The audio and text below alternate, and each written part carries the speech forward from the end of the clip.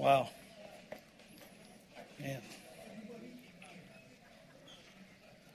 Man. It's good stuff, huh? Thank you guys. Thank you for turning it around on me. That was good stuff. Whew. The two that I prayed for, I apologize for my cold hands. I had really cold hands. And then I started laying hands on people up here and it's cold. But I got heated up right there. It's good stuff. Good stuff. Well, good morning, everyone. My name is Darin Gleghorn. I'm the lead pastor here at Cowboy Church, and we just appreciate you all so much for coming. There's a lot of places you could be this morning, but you chose to be here, and we thank you for that. If I haven't never had a chance to meet you, hopefully I'll get to do that at some point. But, man, what a good day already, huh?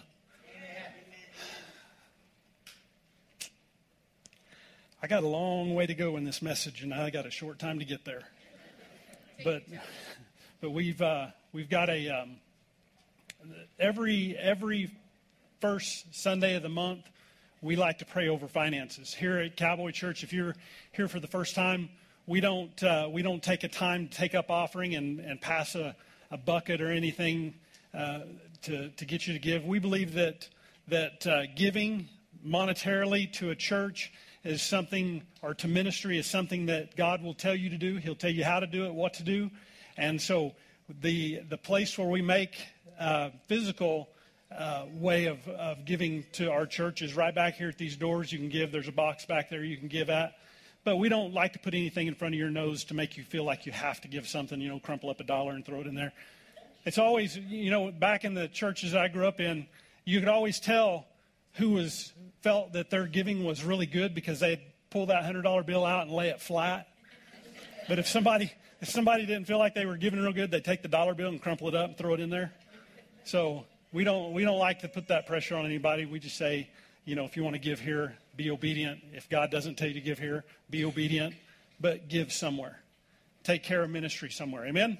So we like to pray over the finances. If you give by the way of our pay place on our website, whatever, I don't even know what you call that stupid thing.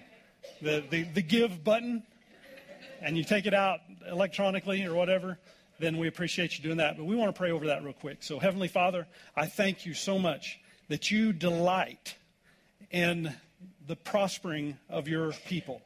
And so today, God, I just thank you that you give us the ability to get wealth, that you give us the ability to have what we have been given in order to help give back to you, Father. I just thank you so much for that place that you have given us to give, the generosity in our hearts, and we thank you for that, and we praise you for it. God, I thank you that when your people give to you, you always, always, always give back to them, pressed down, shaken together, and running over. Thank you, Father, for prospering us in Jesus' name. Amen? Amen. Man. This morning, it is such an honor to have Melissa Fisher in the house and her family. Melissa and Jervis are our missionary people. That's the missions we take care of financially and any way we can help them out. They have a mission or a ministry down in Belize, and it's an orphanage, and they just love on people in Belize. And Jervis is a Belizean, right? Is that what you say it? Belize? Okay, Belizean. Anyways, we thank you guys for being here today. It's so awesome to have you in the house this morning. Amen. All right, well, here we go. If you have your Bibles, go to Philippians chapter 2. Philippians chapter 2 is where we're going to go first today. And last week I started a message about perspective and what perspective is. And everyone has perspective. Everyone has this ability to have perspective. See, perspective is formed in our lives. What we talked about last week, perspective is formed in our lives by experience, by life coming in front of us. I mean, we all have a perspective. Perspective forms our frame of reference for everything, for every issue of life. I know that I have talked to more people in here who have an opinion about whatever. You just have opinions. Everyone has opinions. Some people say everybody's got opinions and they're like armpits, and without deodorant they all stink. But the fact of the matter is, our opinions are formed by our perspective, and our perspective is expressed by our opinions. And so we have these perspectives that form our attitudes, that form our mindsets, our point of view, our outlooks, our beliefs. And then we become Christians. And when we become Christians, sometimes that perspective or those opinions compared to the Word of God need to be changed, right? So when I became a Christian, I had this idea. I was working on a cutting horse ranch, and around a bunch of rowdy cowboys and stuff like that. I'd been around rodeo stuff, and so anybody ever seen the movie 8 Seconds? One of the lines in 8 Seconds is, from the guy Tuff Hedeman, said, "We are loving, drinking, fighting cowboys," and he pounds his fist on something. That was my attitude. I thought that's what cowboys were. Just loving, drinking, fighting. That's what we did. So there's no reason to give myself to Christianity, because Christianity has no place for that. I grew up in church. Can't say that it did any good at that point in my life, but that was my attitude. And whenever some people invited me to a cowboy church service that their church was having, and I met this professional bull rider who was a Christian, and he cast a whole new perspective on Christianity and the cowboy culture. And I was sitting there that morning, hungover from the night before, had to sit down before I fell down, not by the power of God, but because of the hangover. But I had to, when I found that I could become a Christian and still live in the culture that I was in, there was some things in the culture that I was in that began to have to submit to the Word of God.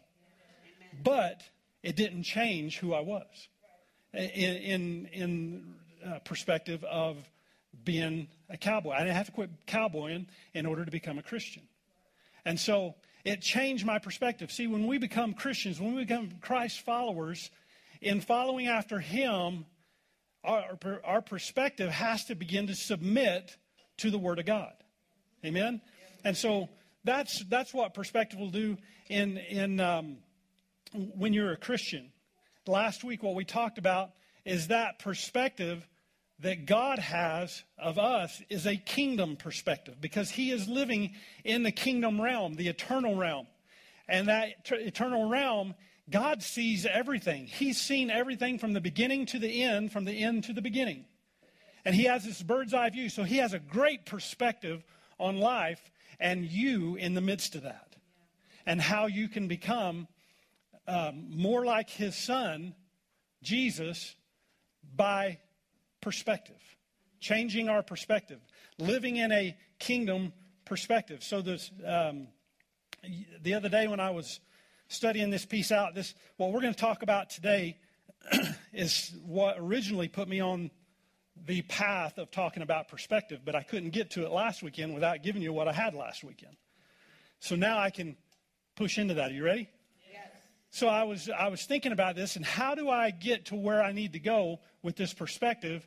And there was something that rose up on the inside of me. A scripture rose up on the inside of me, and I had to go look it up where it was. The scripture that I knew is, "Let this mind be in you, which was also in Christ Jesus." Let this mind be in you, which is in Christ Jesus. And I went back to that old thing, what would Jesus do? The guy that come up with that was a genius marketing-wise. I remember you could go into the convenience store, 7-Eleven or Come and Go or something like that. Where I come from, it's Quick Trip. And we could go into the Quick Trip, we'd go into the convenience store and buy a bracelet right there at the counter that said, WWJD, what would Jesus do? Man, that guy was smarter than the guy with Post-it notes. That was pretty good. So that's what Jesus would do. We got to find what Jesus would do, by saying, let this mind be in you, which is also in Christ Jesus. That came from Philippians chapter 2. So here in Philippians chapter 2, I'm going to read from the Passion Translation. I think. There it is. I prayed for eyes this morning, and I need some. Philippians chapter 2, verse 2, it says this, so I am asking you, my friends, that you be joined together in perfect unity, with one heart, one passion, and united in one love. Walk together with one harmonious purpose, and you will fill my heart with unbounded joy. Be free from pride-filled opinions, for they will only harm your cherished unity. Don't allow self-promotion to hide your hearts, but in authentic humility, put others first and view others as more important than yourselves. Abandon every display of selfishness.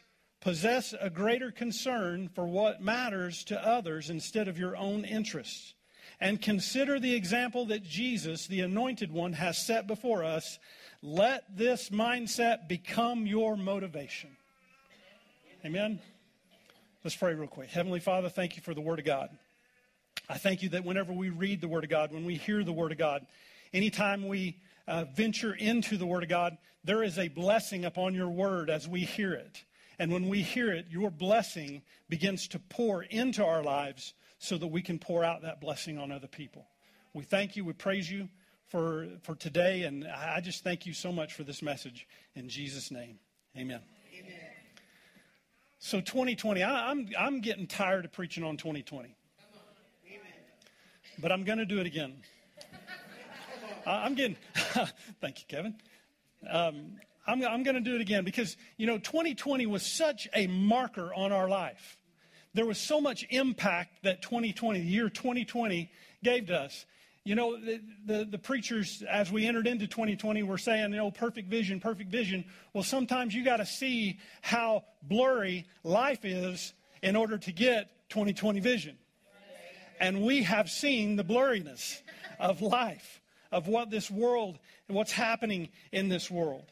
And so, everyone was affected. Everyone was challenged globally. Everyone was impacted by what took place in 2020. All this stuff, from the pandemic all the way down to the riots, to the justice, around the world it flowed, not just here in America. Elections.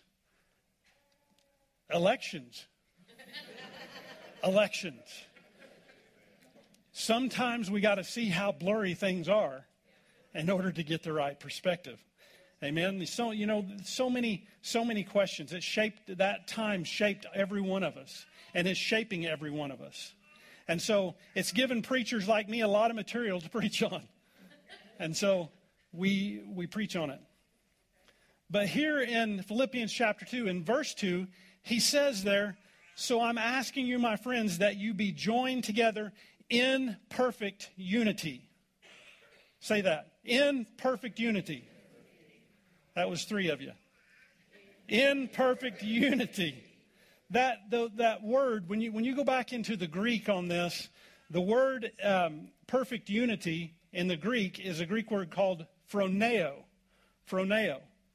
It means to cherish others' perspectives.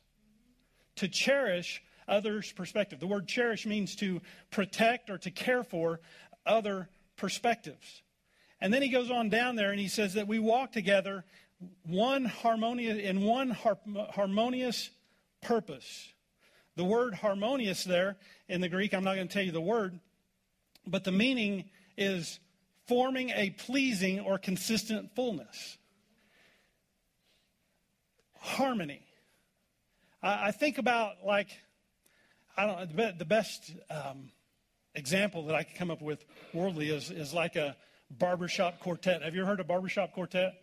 It's more a cappella type stuff, but they begin to perform in 4-part harmony. They have different tones, but all the same key.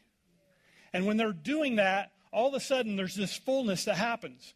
That's what the Apostle Paul is talking about here, that we walk in this harmonious place. It's not that we're all on the same tone, it's that we are all in the same key. Amen? That's what, when you read the Bible, Matthew, Mark, Luke, and John, those are called the Gospels. It is a 4-part harmony. They're all saying pretty much the same thing, but a little different, and they're all in the same key. They're all in the same idea. They're all in the same perspective, but each one of those writers wrote in the same key together. They don't differ from each other harmoniously. Amen? Are you with me? So he goes on there in verse 4 and 5. And I want to read that again. Verse 4 and 5. He says, abandon every display of selfishness. Possess a greater concern for what matters to others instead of your own interest. Are you seeing that happening in our world today? That people are more concerned with their own issues instead of blending or finding people to be in harmony with. Amen? And we're talking to Christians here. I'm not talking to the world. The world, you can just put it in your pocket that the world is off key. Yeah, that's right. Yeah. But we in the church, we as Christians, we as Christ followers should be harmonious. Even though we have different perspectives and different opinions at times. In verse 5 it says, and consider the example that Jesus, the Anointed One, has set before us. Let his mindset become your motivation. Jesus didn't go around preaching his opinion. He went preaching his perspective from the Word of God. Amen? He didn't go around telling everybody, believe in me because I'm the Son of God. He just began to preach, and the harmony began to happen as his followers came in and began to walk with him through different perspectives, but all in the same key. Amen? Amen. When I read this, let his mindset become your motivation, that word mindset is the same word, Greek word, phroneo, as cherishing each other's perspective.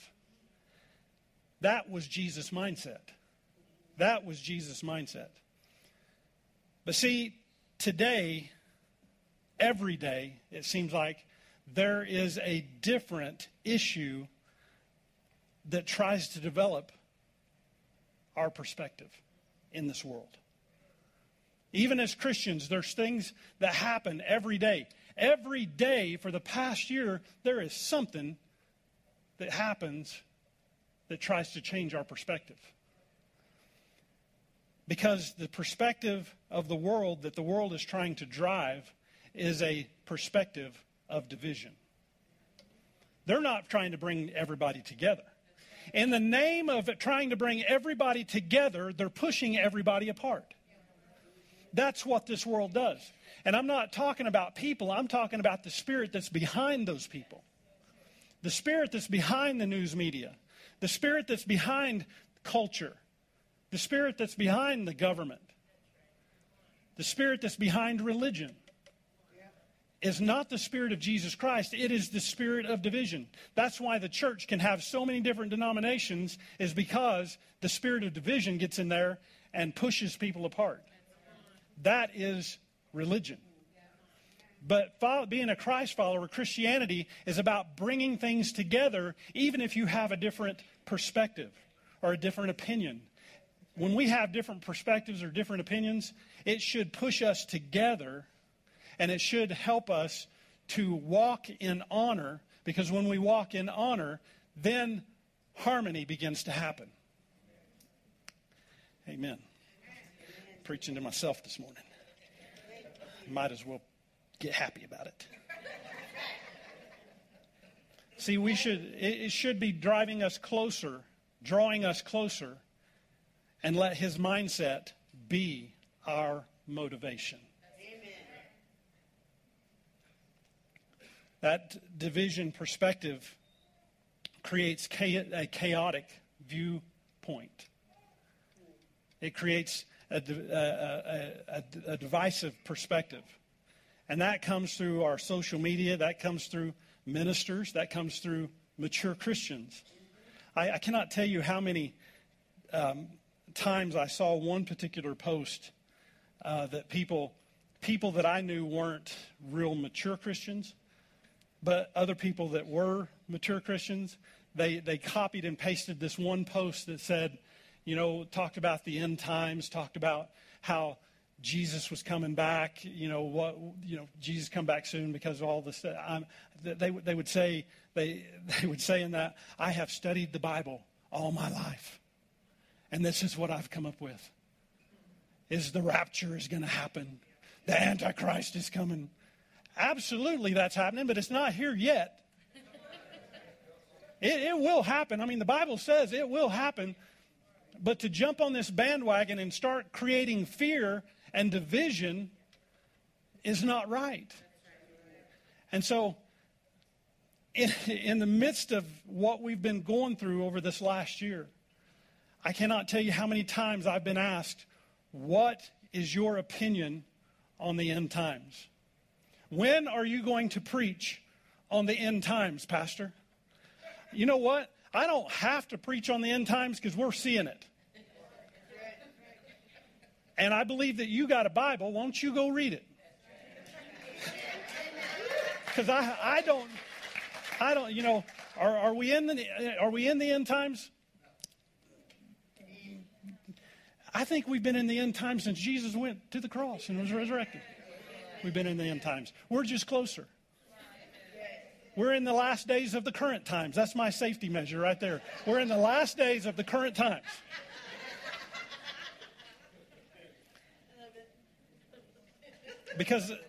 Because I have read the Bible and I've studied the Bible, I don't think that it's time for Jesus to come back now. Certain things have to be set in motion, and they are not. But these are the beginnings of those things being set in motion. And so when somebody asks me those things, I really can't stand there and tell you that I know what's going on. I just have to rely on the things that I learned about the end times when I first got born again. There was a man who was a great end times minister, and he preached on it in the 90s, in the mid 90s. His name was Hilton Sutton.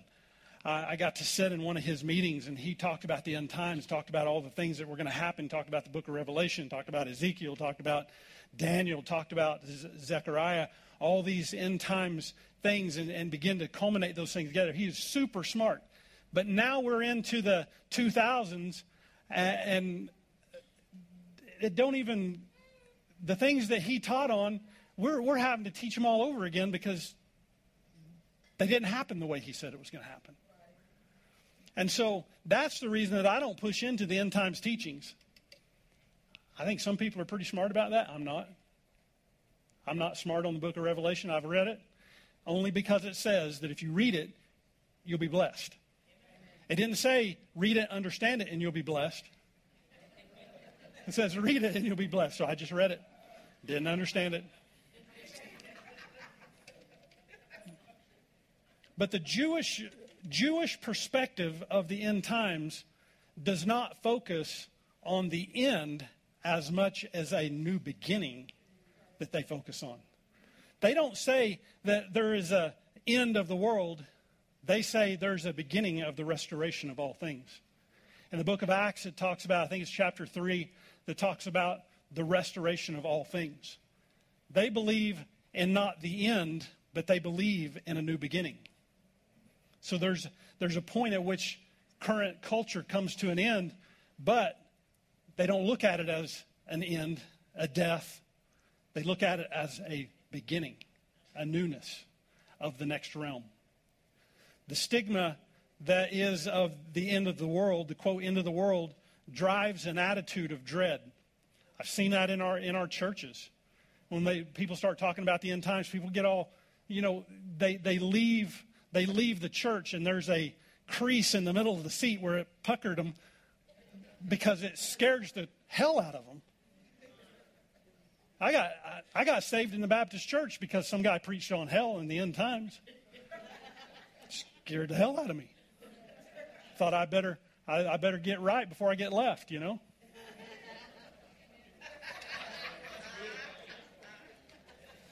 But that stigma of the end of the world drives an attitude of dread. And dread, we begin to dread the things that we've heard, the persecutions and the tribulation and the suffering that's going to happen. And we just hope to God that we get sucked out of here by the Holy Hoover before that happens.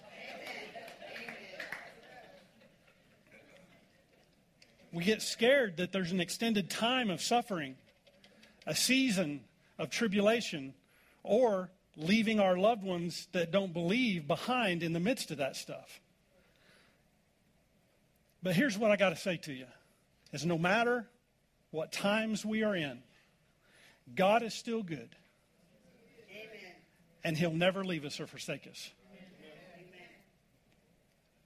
The closer we come to new beginnings and restoration of the time, there are different levels of events that must take place before the end can come or before the new beginning can be birthed. And so that's what I want to, that's where I wanted to go in this message from the beginning. So if you have your Bibles, go over to Matthew chapter 24. We're going to see what Jesus says about it. I don't know, guys. I may have to extend this out till next week. Oh, shut up talking about it and get in there. All right, I'll do it. In Matthew chapter 24, when you read Matthew chapter 24, I want you to understand the harmony of the other Gospels. Mark chapter 13 and Luke chapter 21 have the same account, but a little different perspective of when Jesus began to talk to his disciples about the signs or the markers of the end of days, what we would call the end of days. And he began to break down his view, his perspective on those things that are going to happen before he comes back. And it's a global, he starts off in a global perspective. So in Matthew chapter 24, verse 4, and I'm just going to kind of click down through here, and as I do, I'm going to stop on certain things that I need to stop on. Matthew chapter 24, verse 4, it says, Jesus answered, because his disciples had asked him about the signs of the end times. Jesus answered, at that time, deception will run rampant. So beware that you are not fooled. For many will appear on the scene claiming my authority and saying about themselves, I am God's anointed. And they will lead many astray. They will lead many astray. He says the first thing that you're going to see as the times begin to wind down is deception. Christian, this is why it's so important for you to read your Bible. When you get born again, get you a Bible. And when you have a Bible, read it. Get in it. It's about relationship. It's not about a book. It's not about book learnings. It's about a relationship with who Jesus Christ is. Because the Bible in John and in 1 John says that He is the Word of God. And if He is the Word of God, everything that's written down in that book is Him. And so having a relationship with Jesus through His Word is what is so important. Because if you know what His Word says, you're not going to be fooled by somebody telling you who they are. And telling you that they are Him. You'll know who He is and who He ain't. Without a strong perspective of who Jesus is, we will be fooled. We will be deceived. See, there's a key that I learned in leadership, as a leadership principle, that says that if someone has to convince you that they're a leader, then they're not a leader. Amen. If somebody has to stand up and say, come and follow me because I am this, they are not that. Jesus was a leader because He was a leader. He didn't tell them all, I am the Christ. I am the anointed one. As a matter of fact, when Peter said, hey, you're the anointed one, he said, don't tell anybody. Jesus didn't have to tell you who He was in order to cause us to follow. If someone has to tell you that they're the anointed one, then they're not. Let's go on in Matthew chapter 24, verse 6. Where am I? It says, you will hear of wars nearby and revolutions on every side, with more rumors of wars to come. Don't panic or give in to your fears, for the breaking apart of the world's systems is destined to happen. But it won't yet be the end. It will still be unfolding. He says, when you hear of wars and rumors of wars, have we heard wars and rumors of wars? Man, we're hearing it every day. We're hearing it every day around the world. We're hearing it every day. And he says, but don't panic. Don't give in to your fears. Don't let it scare you. You've got to stay centered in the things of God. Because he said, hey, you're hearing these things, you're seeing these things happen, but it's not yet. It's not yet. Verse 7 goes on. Somewhere. It says, nations will go to war against each other and kingdom against kingdom, and there will be terrible earthquakes, seismic events of epic proportions, horrible epidemics, and famines in place after place. This is how the first contractions and birth pains of the new age will begin. He says, look, nation will rise against nation. The word nation there is called ethnos, which is where we get our term ethnic groups. He says ethnic groups will come against ethnic groups. Hello? Hello, we're there.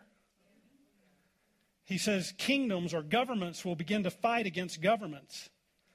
And he said earthquakes will happen. Seismic events of all kinds, famines, epidemics. Mark chapter 13 says there are riots. Luke says there's disorder and insurrection. Insurrection means violent uprising against authority. We're there. We're there. But then he goes on and he says, this is how the first contractions and birth pains of the new age will begin. He says, look, I remember when Lynette was pregnant with our kids, and when it was getting close to time, she'd be sitting there and she'd go, time me. I'd go to timing her because she was experiencing contractions. She was not overjoyed about contractions. She was hurting. She was not fun to be around. My wife has the highest pain tolerance of anybody that I know, and she was going, that hurts. And it kept getting worse and worse and worse as time came for her to give birth.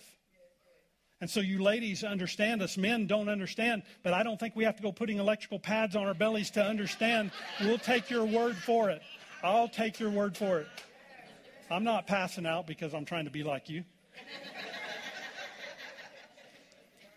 But all these things that we're seeing right now in our day and time, all these things that we're seeing right now are birth pains.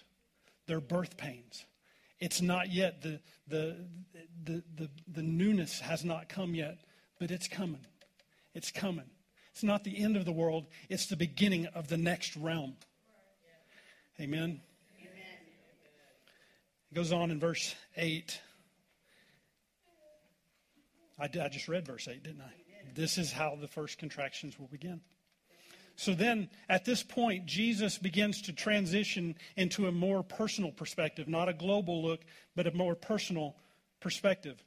Verse 9 goes on, he says, you can expect to be persecuted, even killed. He says, you can expect to be persecuted and even killed. For you will be hated by all nations because of your love for me. Then many will stop following me and fall away. And they will betray one another and hate one another.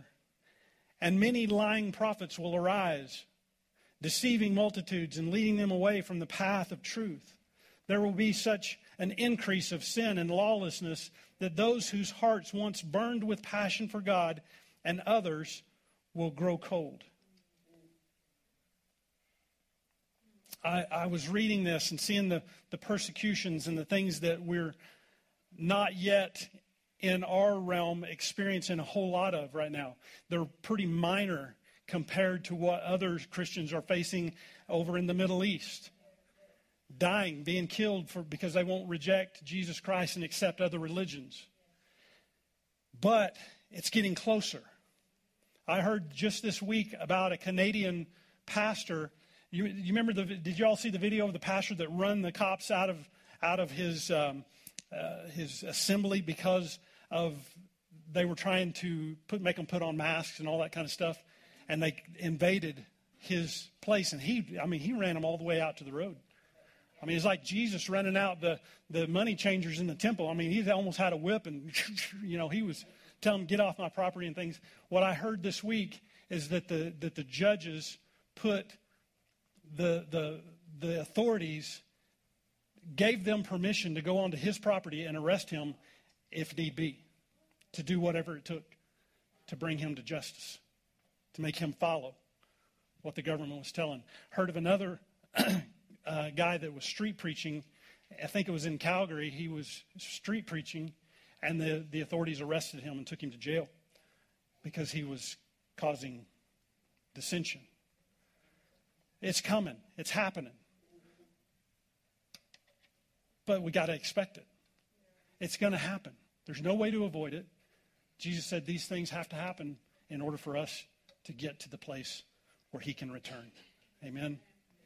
Sorry if that's bad news to you, but it's going to happen, and we need to be overjoyed about it. Yeah. Verse 13. Verse 13 says, Jesus says, but keep your hope to the end, and you will experience life and deliverance. Yet through it all, Jesus says this, yet through it all, this joyful assurance of the realm of heaven's kingdom will be proclaimed all over the world, providing every nation with a demonstration of the reality of God. And after this, the end of the age will arrive. You know what he's saying to us? He's saying, don't get bogged down by the negativity. Don't get bogged down because people are going to come against you for loving Jesus. He says, instead, preach the gospel. That's not talking about church. That's talking about the church, the people of the church, going out and ministering the gospel. Because he said, Jesus will not come back. Jesus will not come back until the gospel is preached to every human being on the planet. Amen? Amen?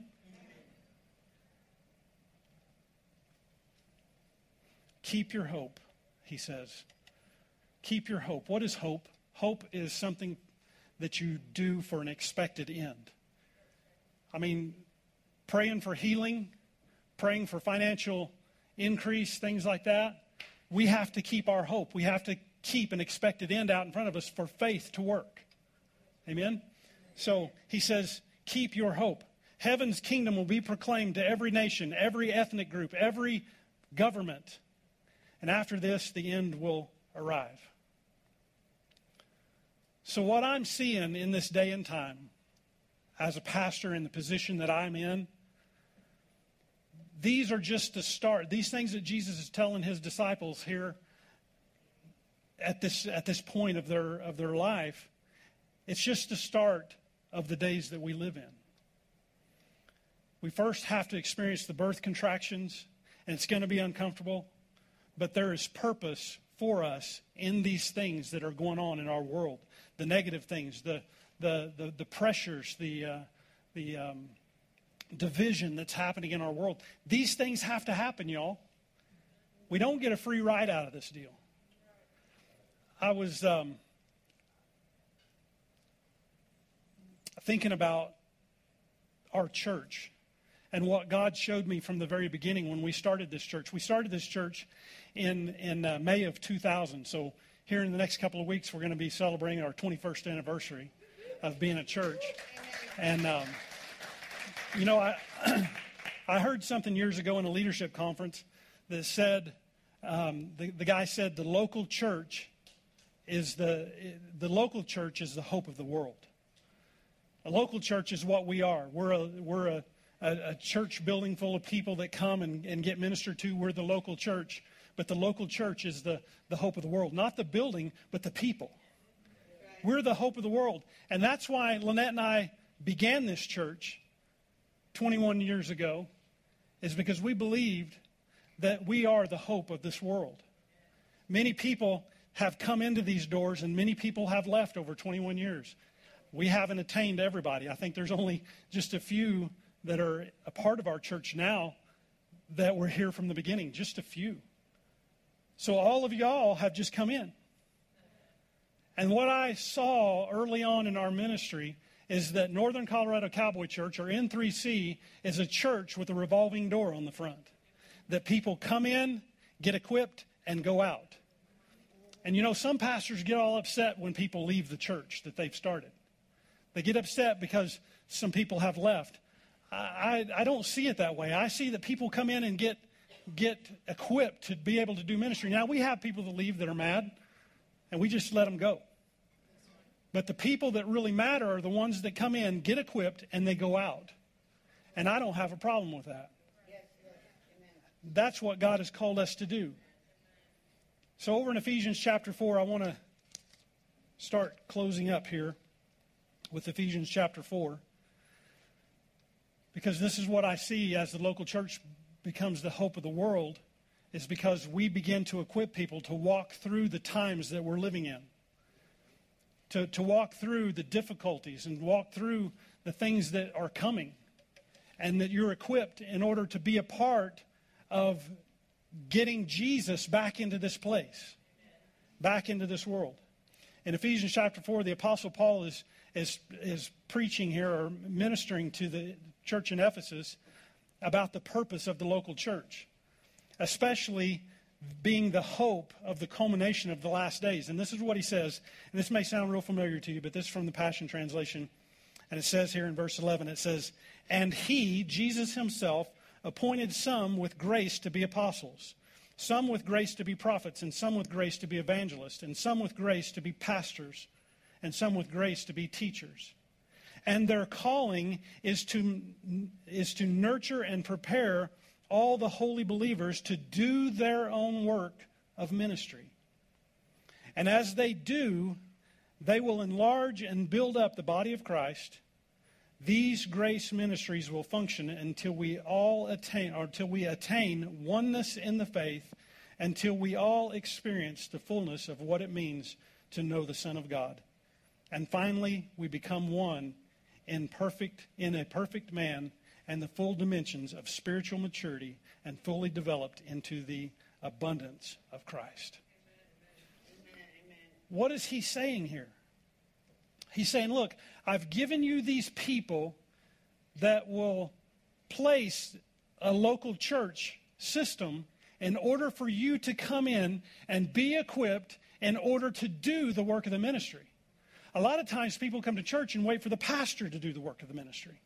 Well, the pastor, what he's doing, what the apostle, the prophet, the evangelist, the pastor, and teacher are doing is that they are equipping the ministers to go and do the ministry work out there. This is almost like an institution. This is almost like a school. This is a place where you come and get equipped and go out there and do the work of the ministry. The ministry's out there. I'm not going to go there. I can't do that. I can't do that. I roll out too much carpet and I cannot put it away. But see, in the middle of these times, in the chaos, in the riots, in the social upheaval, and the political unrest that we're going through, it's easy to view the world that we live in through the lens of worry and fear and anger and judgment. It's easy for us to do that. It's easy for us Christians to get all wound up about the riots, wound up about government, wound up about whatever the case may be in our own country. This is going on globally. And we need to understand that we got to quit looking through the lens of fear and worry and anger and judgment and begin to look from the perspective of who God is. Jesus gave us one intended perspective, and that was kingdom perspective. That is his word. That is his word. And if we know that hard times are going to come, we can say, all right, I've been prepared for these hard times. I've been prepared with the Spirit of God. I've been born again, and I'm filled with the Spirit. I've been baptized. I've been resurrected. I've got all these things that I need in order to get the positivity, the kingdom into the world, and not allow the world to override the kingdom. In Romans 14, 17, and 18, it says this: "For the kingdom of God is not a matter of what we eat or drink or what's worldly, but living a life of goodness and peace and joy in the Holy Spirit. For if you serve Christ with this attitude, you will please God and others will approve of you too." Christians, we as Christians have a purpose. And that purpose is to leverage the times that we live in from the kingdom perspective. And how do we do that? He has given us goodness, joy, and peace in the Holy Spirit. And what we have to do is begin to take what we've been given and begin to release goodness that God is present in difficult times. We have to release peace to those who are fearful, to those who are overwhelmed with anxiety and depression. We have to give them peace to override those who are fearful. And we have to release joy to those who are worried. Releasing God's goodness, God's peace, and God's joy is what we've been given. Amen? Amen? That's what we've been given. That's the power of the Holy Spirit on the inside of us. We don't ask you to respond to the infilling of the Holy Spirit so that you can have a cool prayer language and so that you can operate in the gifts. All that stuff is great. But what we need the Holy Spirit is to release that goodness into the world in troubled times, to release peace where there's anxiety, and release joy where everybody is so down and angry about everything. We've got to have joy. We've got to have joy. Y'all looking at me like you're sucking on a lemon right now. We got to have joy. And knowing that the goodness of God and the peace of God and His joy is being released by the people who it's been given to is what it's all about. Amen. I hear people all the time saying, "Well, Pastor, I was just born in the wrong time. I was born in the wrong era. Wish I would have been born 100 years ago." You weren't, and you're here. So this is what you need to embrace while you're here, is that just like in the book of Esther, Esther had that same attitude. She was like, I don't know if I can step before the king. I don't know if I was born for this. And her uncle Mordecai said to her, "Esther, you were born for such a time as this. So this is what I'm going to declare to you. This is what I'm going to declare to you. This is what I want your declaration to be, is that you are a follower of Jesus on purpose. And you have come into the kingdom for such as a time as this." You are living. God put you in this time because He trusted you with what He has in order to bring release of His goodness, His peace, and His joy into this world. He has given you that. And He has birthed you in this time for such a time as this. So when you see all this negativity on the news, when you see all this stuff on social media, you hear these people who are angry about this and that, man, release some goodness to them. Even if they don't want it, release it. Release some peace. Release some joy. Because you were born for such a time as this. See, God chose us for this time, to step into these times and lead the charge for Jesus' return, and not to get swallowed up by the perspectives of fear and division. It's easy. Guys, it is so easy. This world is like a river. We're just cruising down the river. But when you come into the kingdom perspective, it's like turning around and going against the river. And when you stop going against the river, you start going with the world. You got to turn that thing around. Going against the grain, going against the flow. It's tough. It's exasperating. Is that a word? Exhausted. And the thing about it is that God has placed you here to go upstream a little bit. It's going to be difficult, but you're not by yourself. You've got people around you that are going to hook on to you. And okay, come on. Come on. This is your purpose. Not to be swallowed up by the perspective of fear and division, but to have the kingdom perspective that comes through the Word of God that rises above the times and births a new era. Amen? That's who you are. So change your perspective. How do I do that, Pastor? Read the Word. The Word of God is the kingdom perspective, and we have to allow that relationship with the Word of God begin to change our perspective and begin to see things like God sees it. Yes, the bad stuff is going to happen, but you were placed in a time such as this to bring the good stuff to what the world needs. Amen? Amen. Let me pray for you. Heavenly Father, thank you so much for this day. And thank you for this time that we live in. God, I thank you for this time that we live in. And as a pastor, as a leader, things hadn't started happening to us in the physical in this country yet. But God, as things begin to move that direction, I pray that we would draw so much closer to you. So much closer to you. And understand that we were born for this time. So, Father, I thank you so much that you've given us as believers the ability to see the perspective of this world from the perspective of the kingdom.